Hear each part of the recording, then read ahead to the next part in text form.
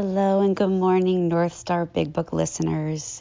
I am on episode 46. I've been thinking about doing this one for a long time. It's going to be a short one, but I read 86 through 88 every single morning as part of the skeleton that I must do for my morning 11th step.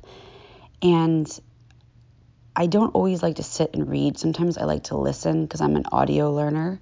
So obviously I read the pages, but sometimes I just want to sit and listen to it being read to me.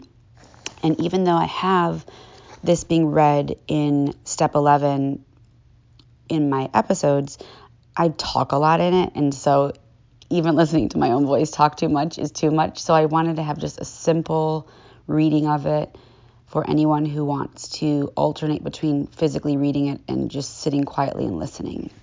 So here we go. Page 86. I'm going to assume that I've already done my meditation because I have, and the other part of my morning is the readings of these 3 pages. On awakening, let us think about the 24 hours ahead.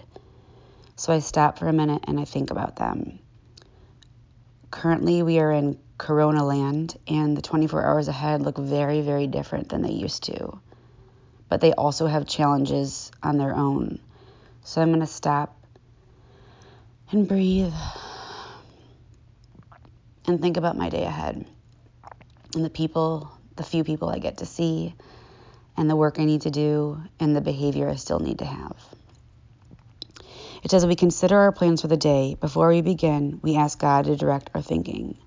So I need to ask God to help me, especially that it be divorced from self-pity, dishonest, or self-seeking motives.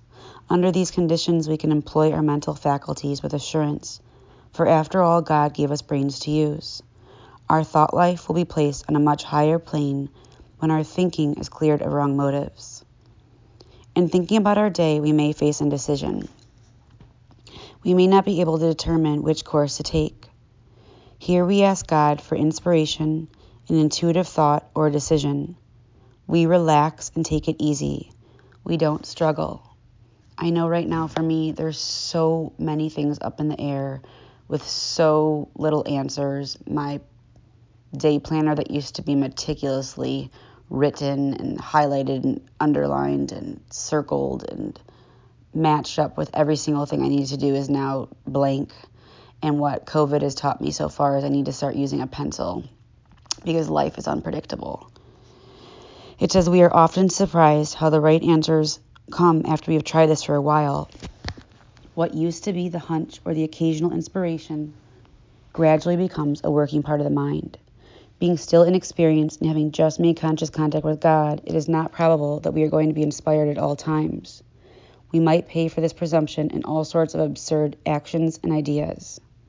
Nevertheless, we find that our thinking will, as time passes, be more and more on the plane of inspiration. We come to rely upon it. So it's telling me here, if I dedicate myself to these simple practices in the morning, at night, and throughout the day when I have to, I'm going to get to a place where my thinking is going to be more in line with my higher powers. It says we usually conclude the period of meditation with a prayer that we be shown all through the day what our next step is to be. So I'm allowed to ask my higher power to show me what's next and show me what I should do. That we be given whatever we need to take care of such problems. We ask especially for freedom from self-will, and that's my self-thinking, too much about myself, and are careful to make no requests for ourselves only. We may ask for ourselves, however, if others will be helped. We are careful never to pray for our own selfish ends. Many of us have wasted a lot of time doing that, and it doesn't work. You can easily see why. So one example of praying for myself that is not selfish is if I'm in a great deal of fear or anxiety right now, understandably so, I can ask my higher power to take that from me today so I can be useful, because when I'm full of fear or anxiety or resentment, I can't be useful. If circumstances warrant, we ask our wives or friends to join us in morning meditation. If we belong to a religious denomination which requires a definite morning devotion, we attend to that also. If not members of religious bodies, we sometimes select and memorize a few set prayers which emphasize the principles we have been discussing. There are many helpful books also. Suggestions about these may be obtained from one's priest, minister, or rabbi. Be quick to see where religious people are right. Make use of what they offer.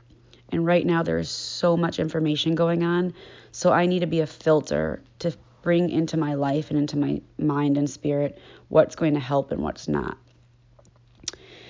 As we go through the day, we pause when agitated or doubtful. So if people are home and they are, I'm using air quotes around the word stuck, with family members that are challenging, I was given the tool by my sponsor to replace the word stuck with safe.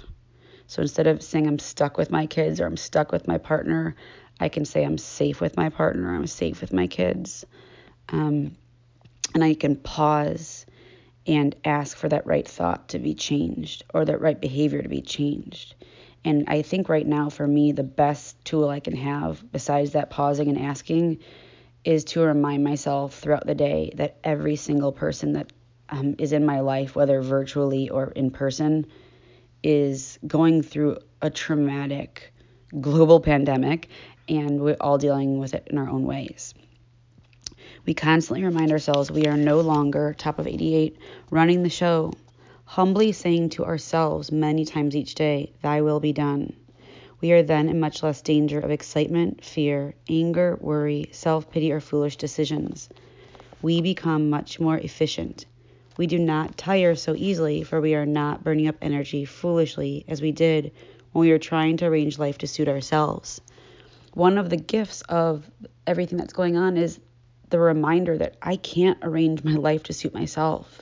I never have been. I think there were times where I thought that I could, but this is such a great lesson that I have no control. It works. It really does. We alcoholics are undisciplined. So we let God discipline us in this simple way we have just outlined. They're referring to the pages we just read and the pages before that, 4:10 and 11. But this is not all. There is action and more action. Faith, which is knowledge, without works is dead. The next chapter is entirely devoted to step 12. And so I'm going to take a deep breath here. And I'm going to remember that God is interested in what I need, that my sobriety is mine to take care of, and that even in these dark times, we can be a light to others. Thank you. Have an awesome day.